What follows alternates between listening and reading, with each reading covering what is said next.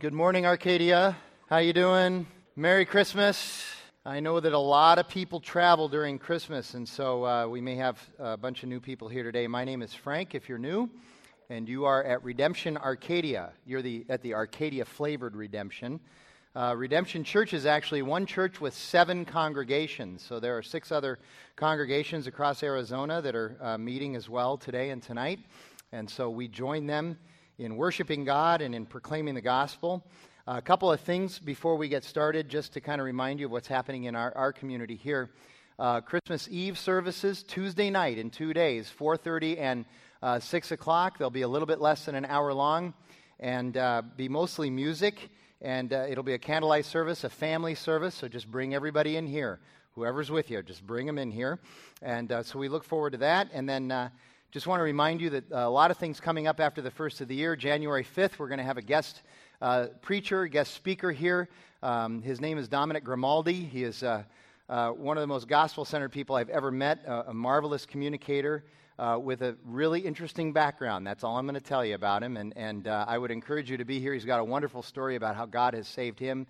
Every time I've heard him speak, it's been a blessing to those who have heard it, and so I would really encourage you to be here. And in fact, if ever there was a day for you to bring a friend, besides Christmas Eve, which is always an easy one, but if ever there was a day for you to bring a friend, this would be the day, January 5th, to hear Dominic speak. It would be a blessing to anybody to hear him.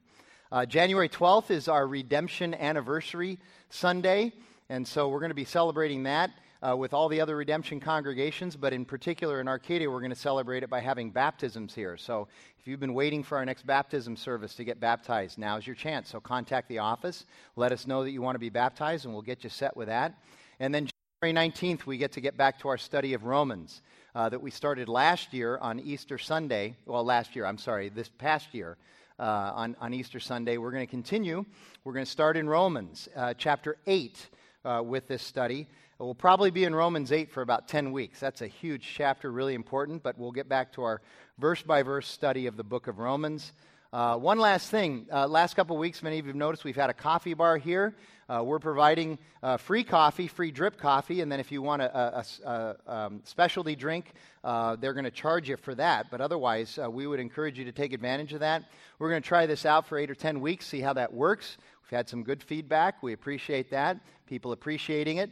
But one thing I will mention is if you're starting to plan your life around whether or not we're going to have coffee in here, they won't be here next week. They're going to be out of town next Sunday. But after that, on the 5th, they'll be back here, and we're going to be doing it for at least another 8 weeks, and then we'll evaluate it. So I would encourage you, even on the way out, grab a cup of coffee as you go. Let me pray, and then we're going to get into our 4th Sunday, our 4th message of Advent. Holy God, we are thankful for all that you do for us and who you are and what you've done for us through your Son, Jesus Christ, whose birth we're going to celebrate in just a couple of days, the incarnation of God. God come in the flesh, God come to save his people, and God who will come again to reconcile all things to him and make all things new. That's what Advent's about, is to look forward to that. And so we do that. We come to you this morning with joy and with hope. And if we come to you not even knowing you and not understanding those things, I would pray that this morning the words that you have for us would stir our hearts, that we would come, that we would understand that our only hope is in you. God, I pray that for everybody here.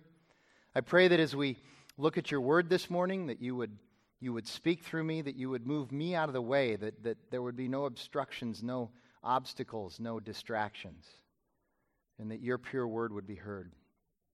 God, that lives would be transformed by the power of your Holy Spirit, by the power of your resurrected Son. God, I pray these things that we might have a blessing today in hearing your word and in singing to you. And God, that you would be glorified in all we do. We ask it in Jesus' name. Amen.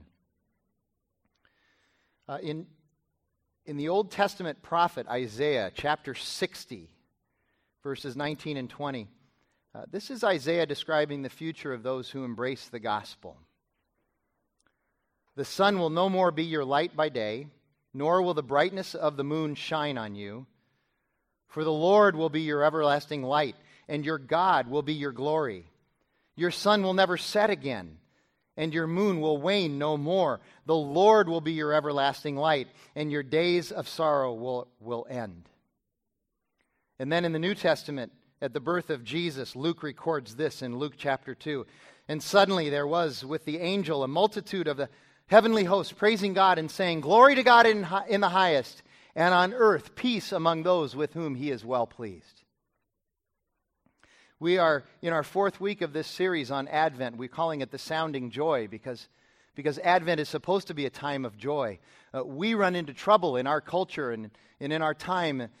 We run into this time of season and it becomes a time of stress and a time of worry and a time of mounting debt and a time of people-pleasing and a time of busyness and we get so distracted. We're distracted all year long, but we get especially distracted at this time when we really should be focused on Advent, which means arrival, the arrival of God in flesh, in his Son, Jesus Christ, and the celebration of that birth, the birth of the Savior, the one who has come to save his people, to pay the debt of sin to God, and to be raised from the dead for newness of life. And then because he was raised, the promise that he will advent again, that he will come again, that he's going to come a second time to make everything right. We talked a lot about that last week.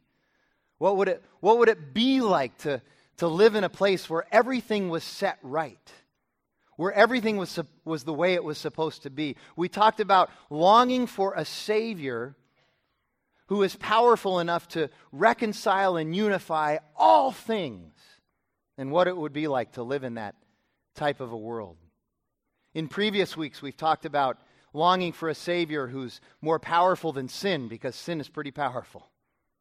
It has taken us hostage. We're slaves to it.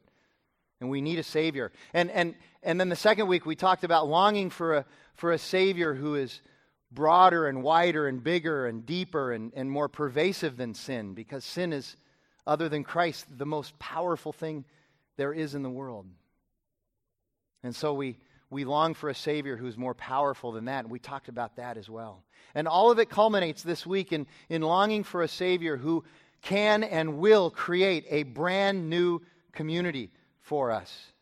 And again, all of this is from Colossians chapter 1, verses 15 through 20.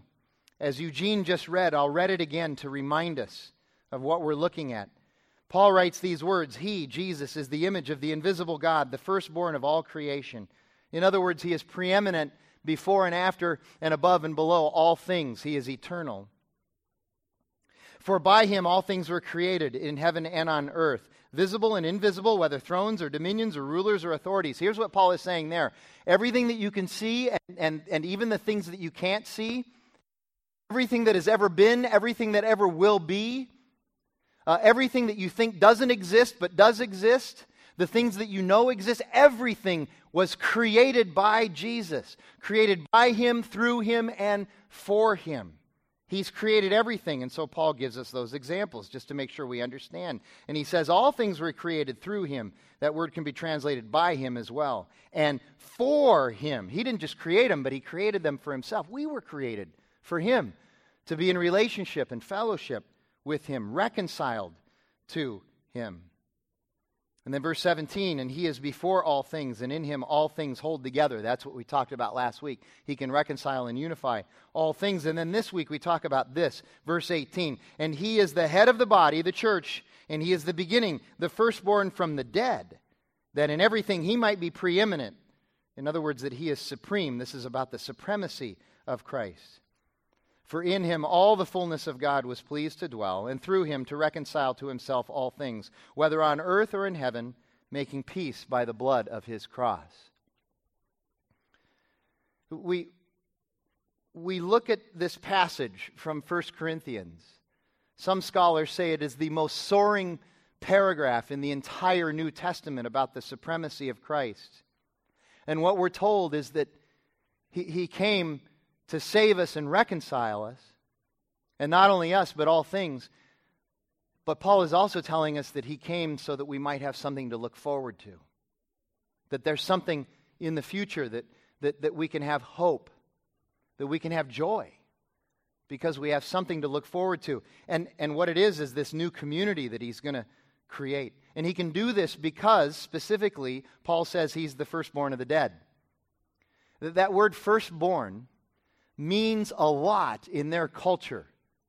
It means a lot in their context. In our context, we have birth order books and we talk about who's the oldest and who's the youngest, but it doesn't really matter that much. But in their culture, being the firstborn carried weight. It carried glory. It carried influence. If you were the firstborn male, you would get a double share of the inheritance from your parents when they died.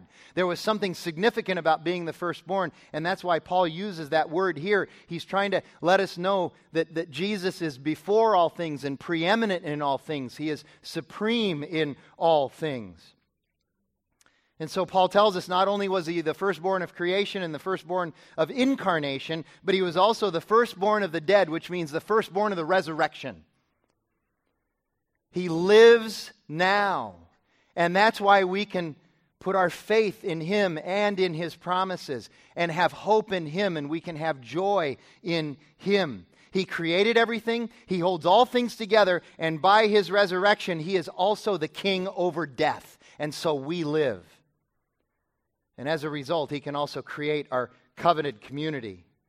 And so we should long for it. We should look forward to it. It should give us hope. And I admit, I long for this community. I look forward to it. I love the scripture that we're going to look at today. You can turn there now if you want. It's Revelation 21 and 22. I love this stuff. And I don't want you to get crazy. Frank's an end times freak. No, I'm not. I just love the promise of where we're going to be someday. I admit I study Revelation maybe a little bit more than most Christians do. I'm not at the end of that spectrum where you have to get worried and run out of here, but I do study it more than many do. But I love it because of the promise that it gives us. It's interesting. Later in the book of Colossians, which we just read from, in verse 1 of chapter 3, Paul says this, and he's talking about what we're going to look at in Revelation. He says, "Since then you've been raised with Christ, set your hearts on things above, where Christ is seated at the right hand of God." He's saying this new community is coming. We can set our hearts on it. I'm part of not anymore. I was part of a tradition years ago when God saved me, a Christian tradition, a Christian denomination. One of their favorite things to say was this: some people are so heavenly minded, they're no earthly good. I don't know if you've ever heard that expression before. I heard it a lot where I was. My experience, though, tells me something a little bit different. My experience tells me that we don't set our hearts on the things above enough, that we're so earthly minded, we're no heavenly good. I'm guilty of that myself. The distractions of this world, everything on this earth, the glittery stuff, the pretty stuff, the stuff that appeals to my eyes, the stuff that appeals to my flesh, my pleasure. I get distracted by this stuff. I'm so earthly minded, I don't have my heart set on the things above as I should. Paul says in Ephesians chapter 1, verses 9 and 10, again, about what we're going to look at today in Revelation. He writes this, "And he, God, has made known to us the mystery of his will according to his good pleasure, which he purposed in Christ to be put into effect when the times will have reached their fulfillment, to bring all things in heaven and on earth together under one head." And that head would be Christ. One of my favorite authors, a guy named Jerry Sitzer, who's a church historian, and he's a professor of church history at a university called Whitworth University in Washington. In one of his books on church history, he writes this. This is his description of the church. "The church is a community of sinners who have found salvation through Christ, who care deeply for one another as saints in the making, and who proclaim in word and deed that God plans to restore the entire world to himself through Jesus Christ and bring a new community." And so Advent, the birth of Christ, calls us to look forward to the second Advent, the second coming of Christ, when the New Jerusalem comes. It's okay. We're in a church where you can admit that you do things like this. How many of you are movie fans? You like movies? It's okay. Raise your hands. Yeah, it's okay. Yeah. You like movies? Okay. I'm a big movie fan. Love movies. Love good storytelling. Okay. You like trailers, right? You like the trailers too, right? I go to the movies, and sometimes I feel like, the 15 or 20 minutes of trailers before the actual movie starts is better than the actual movie. I look forward to those too, to see what's coming. By the way, when I was a kid, trailers were not called trailers. They were called something else. Anybody remember? Previews. Yeah, that's exactly right. Thank you, other old people. Thank you. What's the purpose of a trailer? What's the purpose of a preview? It helps us to look forward to something that's going to be bigger and better. We see a movie trailer and we say to ourselves, or if you're weird, you say it out loud. You say, I can't wait to experience the bigger and better version of that. It's a representation of what's coming, and it gets us excited. But the fullness of what's coming is so much better. Many of you know I'm a Godfather guy. I love good storytelling. Best 2 movies ever made, Godfather 1 and 2. They were made when I was a kid, so I had to see them on videotape later on. They were made in, I think, 70 and 72 or 72 and 74. And I was so enamored with these movies and so enamored with the story in this. And I read the book, and I've read all of Mario Puzo's books, as a matter of fact, even the one his daughter had to finish because he died before he finished it. And I remember in the late 80s when the trailers for Godfather 3 started coming out. I was so excited. I can't wait to experience the bigger and better version of that. I was so excited that the day the movie came out, I played hooky from work and was first in line. I was the line, actually. Couldn't wait. It wasn't worth it. I should have gone to work. But nevertheless, it did its job. Okay? Well, we only have a preview, a trailer of the New Jerusalem right now. It is a magnificent trailer, but it's just a piece. And it's put into language that you and I in our finite minds can sort of understand. But what it represents and what it tells us is coming is absolutely magnificent, and that should give us hope. In the New Jerusalem, you and I are going to join with God as co-laborers, as it was originally designed, and we're going to make culture with God, and we're going to celebrate the perfect fruits of that labor. It's going to be awesome. And so we look at Revelation 21 and 22 today. Just a few verses. I'll sort of narrate the others for us.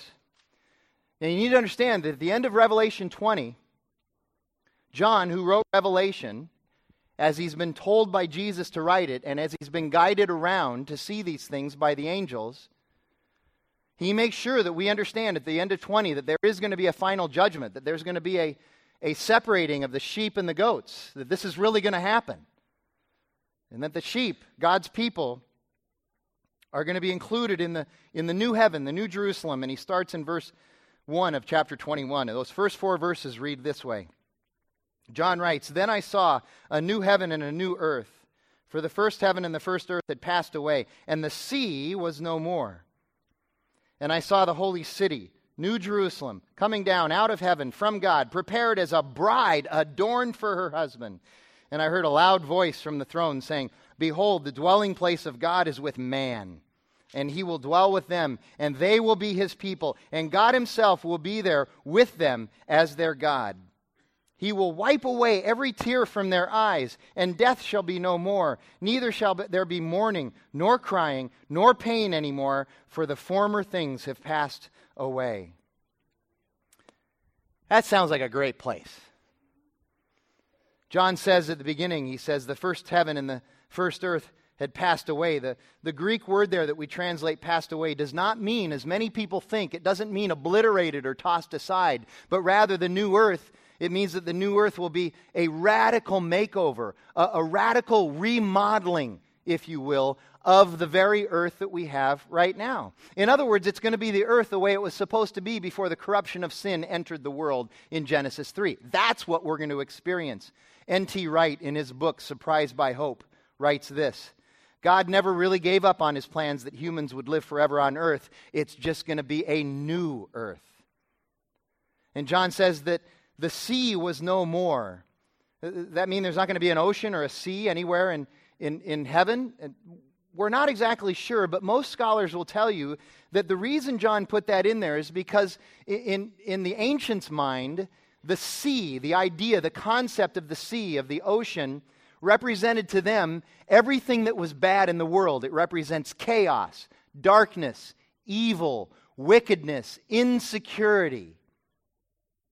So John is saying none of those things will be around anymore. All of that has passed away. There's going to be no more bad stuff. You and I look around at this world today and we say, this is not the way it's supposed to be. This is messed up. But in fact, in the New Jerusalem, it won't be like that at all. And then notice the bride language in verse 2, the bride. The New Jerusalem is going to be the bride. Who is the bride of Christ today? It's the church. The church is. So this means that the New Jerusalem is going to be the church. We are going to be the church together with God in heaven. And then verses 3 and 4 tell us that there won't be any more death or mourning or crying or pain. And the reason is because the old order of things has passed away. And we see that one of the reasons the new earth is new is because the old order has passed away and there's no longer any sin or corruption.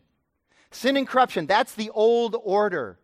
Injustice, unrighteousness. Now we're going to have a new order, a better order, the originally planned and created order, the way things are supposed to be. And understand that Revelation 21 verses 1 through 4 are specifically written to accomplish two things. Number one, it's to begin the description of the new creation by God, which has as its specific purpose He and His people dwelling together in community for eternity.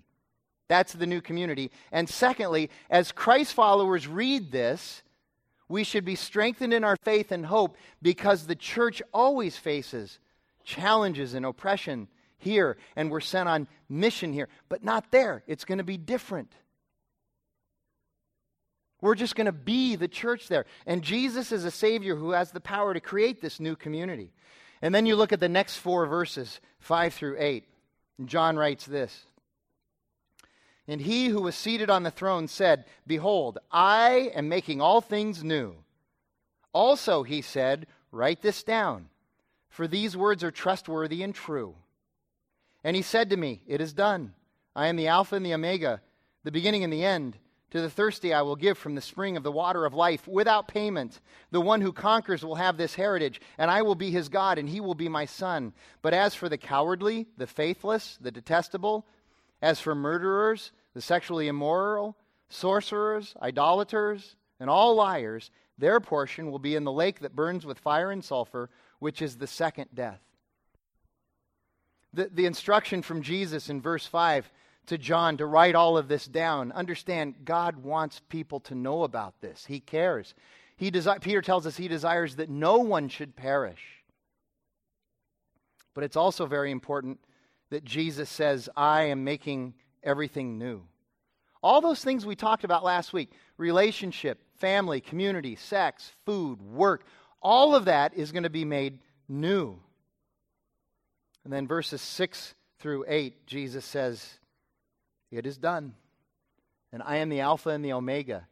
That Alpha and Omega language is the idea that it's a way of saying, it's a poetic way of saying, I'm before all things, I'm after all things, I'm above all things, I'm below all things.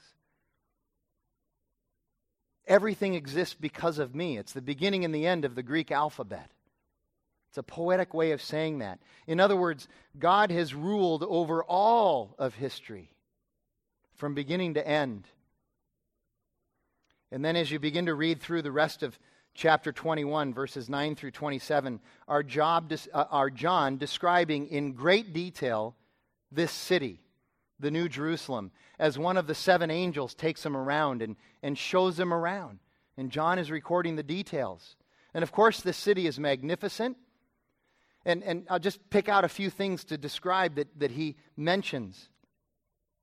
The New Jerusalem specifically contains the glory of God. Where we currently live now doesn't always have the best representation of that because creation has been corrupted by sin. But it won't be like that in the New Jerusalem. Creation will be exactly as it was meant to be. And the glory of God will shine through absolutely unfettered. It won't be opaque. It won't be marred by sin. We'll see it perfectly and beautifully. We also see in chapter 21 and 22 that the number 12 is prevalent. That's a biblical number that represents completeness and wholeness and perfection. We see also that Israel is honored. And then we see that the new city is adorned with lots of jewels, lots of precious stones, and plenty of gold. It's a lot of gold. And then here's a pretty important feature of the New Jerusalem. The New Jerusalem is going to be the bride again. The current bride is the church, but with the coming of the new heaven, the new earth, and the New Jerusalem, there's really no longer a need for the church in its missional sense, because now everything is the kingdom of God. The church's primary mission in this world is to proclaim the gospel, the good news of Jesus Christ to people, and to be purveyors of the kingdom of God here. But the New Jerusalem and the kingdom of God come together fully in the glory of God. And so sin and corruption are wiped out. And so there's no need for us to be necessarily missional, but just to live in harmony with each other and with God. And so the new bride of Christ is the New Jerusalem, and more specifically, it's the inhabitants of the New Jerusalem. It will be us. And understand, there are some people who, as I've read, who read Revelation, the rest of Revelation 21, and they don't really buy the idea that the New Jerusalem is a real city. They say that the language John is using is mostly metaphorical and illustrative of something that's bigger and better, that we really can't understand it, that it's not a literal place, and I understand that argument. But others also say that John's language in these verses is so detailed, so specific, and so concrete that he has to be describing a real place as it actually is. They say, for instance, that in chapters 21 and 22, the word city is used 15 times to describe the New Jerusalem. Scholars say John wouldn't have used that word so many times if it wasn't an actual, real city that he was describing. And he even goes so far as to give us the measurements of the city. He says that the city is a cube. It's 12,000 stadia on each side. And if you translate 12,000 stadia into modern mileage, it's a little bit short of 1,400 miles on all sides. Have you ever thought about that? That's a big cube. That's going to be able to hold a lot. Okay? It's also interesting that the only other place in the Bible described as a cube is the Holy of Holies in the temple. So this description suggests that the New Jerusalem is the new temple. And also, as we translate 12,000 stadia into modern mileage, some scholars would say, and I think they have a point, maybe we shouldn't do that, because there's that number 12 again, which is symbolic. And what John is trying to say is that it's a multiple of 12 that is infinite. It's too big to even describe. And I look at that and I say, okay, I'm fine either way. Either way, it's honking big, right? And that's what John is trying to tell us. It's big enough to hold all of God's people. And finally, I think about in 1 Kings chapter 6, another Old Testament book. When King Solomon built the temple, the sanctuary was completely covered with gold. And so all the gold in the New Jerusalem is likely another allusion to the temple. In fact, in verse 22 of chapter 21, John writes this, "And I saw no temple in the city, for its temple is the Lord God the Almighty and the Lamb." So I even see some irony here. The New Jerusalem is shaped the way it is to remind the people of the temple, and yet there is no temple. There is no church in the New Jerusalem, and there's no need for the temple, because the New Jerusalem is the temple. It is the church. It's the way things are supposed to be. And towards the end of chapter 21, we're told that there is no need for the sun or the moon or to shine on the city. This is reminiscent of that passage from Isaiah that I read to you right at the very beginning of this message. There's no need for the sun or the moon to shine on the city because, and I quote, "the glory of God gives it light, and its lamp is the Lamb." Now, here you go. Understand, it doesn't say there won't be a sun or the moon. It doesn't say those things won't exist. It just says that the New Jerusalem won't need their light. You see, in many ways, the New Jerusalem resembles creation in Genesis 1 and 2 before the fall, the Garden of Eden. And God went to great pains to create the sun and and the moon and the stars, and to make that a part of paradise. So I really believe that there still will be the sun and the moon and the stars. It's just that their light won't be needed because the light will be furnished by God the Father and the Lamb. Randy Alcorn in his book Heaven writes this: just as Eden is our backward-looking reference point for heaven, the new earth is our forward-looking reference point. We should expect the new earth to be like Eden, only better. That's what Scripture promises. We're also told at the end of chapter 21 that there will be nations and kings. Really? Nations and kings in the New Jerusalem. That's interesting. So it seems as though there's going to be individuality, ethnicity, and hierarchy in heaven. And most of us look at that and go, wait a minute, that can't be right. Those are bad things. Those are things that are causing all of our problems right now. That there are differences in people, and there's individuality, and there's hierarchies, and power, and all of this stuff. I choose to look at it this way. The corruption of sin has taken things that God sees as good and messes them all up. You and I have never, ever, ever, ever seen or lived in a sinless, just and right place. So how do we know that these things, the nations and the kings, won't be absolutely magnificent under sinless circumstances? God created them, and they're going to be there as they were meant to be, and so they will be good. Finally, we're told at the end of 21, there's no reason for the gates of the city to shut and be locked. Now that should have been very interesting to the ancients, because back then, your defense at night was to shut and lock the gates. Every city shut and locked their gates. And if they didn't do that, evil was going to come in. People were going to attack them. It was a problem. It was their defense. Every city back then shut and locked their gates. And you and I understand that. We lock our doors at home. Not only at night, but most of us are locking our doors now even during the day. Here you go. Even the happiest place on earth, Disneyland. They lock and shut their gates every night. Even Disneyland knows that there's evil lurking outside of Disneyland. So why not in the New Jerusalem? It's because we're told no more evil lurking outside of the gates. God is taking care of that. Randy Alcorn writes this: it must be maddening to Satan that we are now entitled to live in the very place that he was kicked out of. So now we wrap up. We look at a little bit more description of the new city, the final heaven, and what it maybe will look like there. The first 5 verses of chapter 22. John writes, "Then the angel showed me the river of the water of life, bright as crystal, flowing from the throne of God and of the Lamb's through the middle of the street of the city.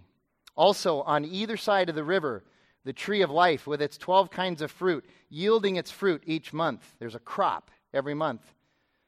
"The leaves of the tree were for the healing of the nations. No longer will there be anything accursed, but the throne of God and of the Lamb will be, but the throne of God and of the Lamb will be in it, and his servants will worship him. They will see his face, and his name will be on their foreheads. And night will be no more. They will need no light of lamp or sun, for the Lord God will be their light, and they will reign forever and ever." Again, you see these descriptions. There's this river, this magnificent river that contains in it pure, always available, always accessible, wonderful water. And again, we kind of blow by that in Western civilization because we take our water for granted, the fact that we have such easy accessibility to good, clean water. But the ancients look at that and they say, that's a big deal. Clean, accessible water was a very challenging thing for the ancients to find, and so this description meant a lot to the people that were receiving it, the people that John was writing it to. One of the reasons the gospel is so exalted in places on earth now that still don't have accessibility to clean water is because of promises like this. They look at this and they get it. They get excited about truly exciting things. We look at this and go, whatever, let's keep reading. Where are those jewels and gold again? Let's look at that. The water is a big deal. So are the 12 crops of the tree of life.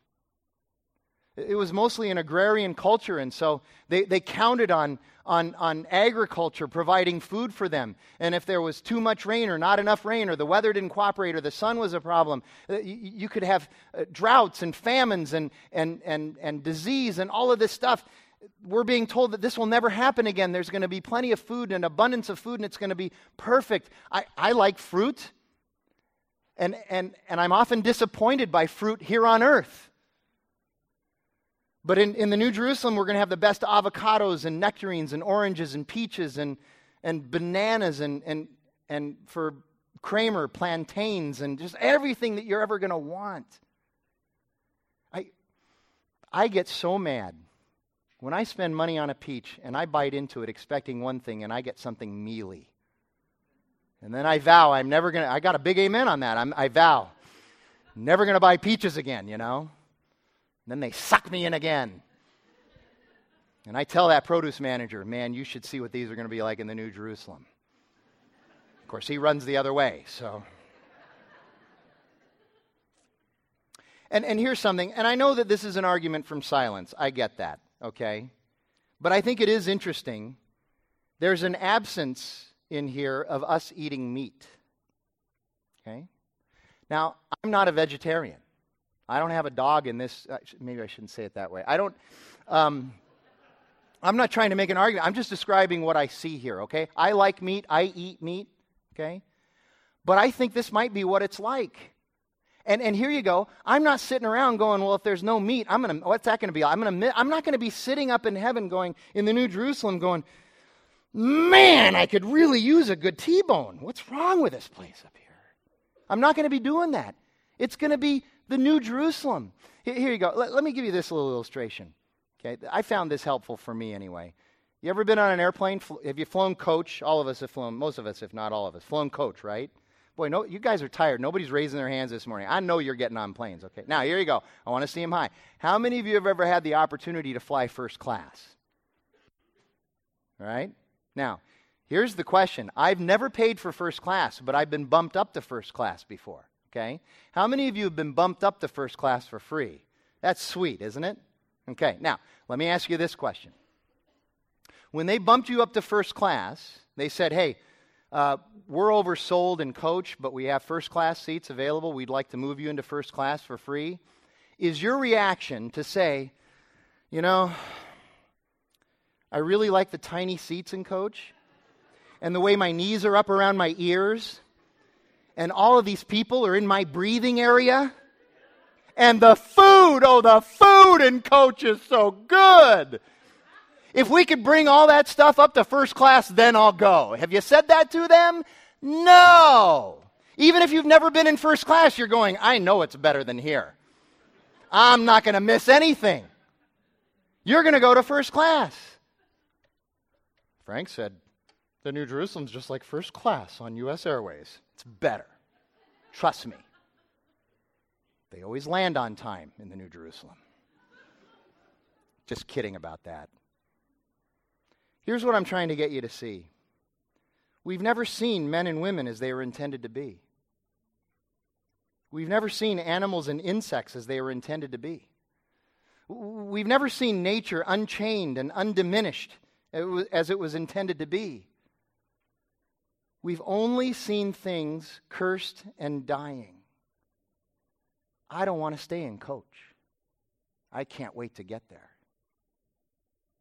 John tells us the leaves will heal the nations. There's going to be no more racism, ethnocentricity, bigotry, genocide. All that stuff will be gone. In heaven, the nations will not be eliminated, but rather they'll be healed. No longer will there be any curse. The fall has been completely reversed. And again, John says there's no more night. Again, I would say this is a double meaning. Night is another word that was used by the ancients metaphorically, just like the word sea, S-E-A. It's another one of those concepts that represents chaos, evil, wickedness, uncertainty, suffering, and pain. Because there is no more curse, John tells us, there's going to be no more of those things that the curse brought. Frederick Buechner writes this about the New Jerusalem. Everything is gone from this Jerusalem that made Jerusalem, like all cities, torn apart, dangerous, heartbreaking, and seamy. Now you walk the streets in peace. Small children play unattended in the parks. No stranger goes by whom you can't imagine a fast friend. The city has become what those who love the city always dreamed it would be. It's the new Jerusalem. That's the secret of heaven. It's the new Chicago. It's the new Leningrad. It's the new Hiroshima. It's the new Beirut. It's the new bus driver. It's the new hot dog man. It's the new lawyer, the new seamstress, and the new hairdresser. It's the new you. It's the new me. It's the new everybody. That's what we have to look forward to, this new community. And as we look forward to it, one of the things we have to remember is that the church is to be a purveyor of this new community, although it's just a little slice of it here on earth. Jesus prays, your kingdom come on earth as it is in heaven. Part of what we're doing is we're trying to just bring a slice of heaven down here so that people can just taste a little bit of God and see that He is good. I was with a very good friend of mine this week who lives in another part of the city and goes to a different church. But his life has been touched by this movement that Redemption has been a part of it in starting, the Redemption Foster Care and Adoption, and AZ 127. He and his wife and his family, they have 3 kids, they've been touched by this. They've become foster care parents. And they're in the final process now of adopting a 16-year-old girl that has been with them for about 10 weeks, who has never known a family, who has never had healthy parents, and who is now finally going to have a family. They're sharing just a little sliver of what it's going to be like in the New Jerusalem here. We are to do that. But this little sliver is what we have to look forward to, multiplied exponentially in every area of our lives. It's going to be perfect and beautiful and wonderful, and we won't miss a thing here on earth. And that's why we talk about this during Advent. Because Jesus is coming again. It's what we're hoping for. It's what we want to arrive. We want all things reconciled and unified, and we want this new community. I'll close with this quote from Herman Bavinck as he talks about, again, the New Jerusalem. He writes this: according to Scripture, the present world will neither continue forever, nor will it be destroyed and replaced by a new one. Instead, it will be cleansed of sin and recreated, reborn, renewed, remodeled, and made whole.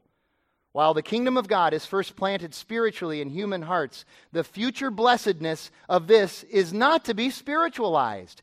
Biblical hope, rooted in the incarnation and resurrection, is a creational, this worldly, visible, physical, bodily hope. It is real. The rebirth of human beings is completed in the glorious rebirth of all creation, the New Jerusalem, whose architect and builder is God Himself through His Son, Jesus Christ, the Lamb. Amen and amen. We'll see you Christmas Eve at 4:30 and 6. Let's pray. Sean will come and lead us in our time of response. God, thank you for this promise. Thank you that you are in heaven ruling over everything, ruling over all things, that you've created all things, and you're going to make all things new. You're going to restore us to you, and you're going to restore creation. God, help us to live by that promise and that hope. We ask it in Jesus' name. Amen.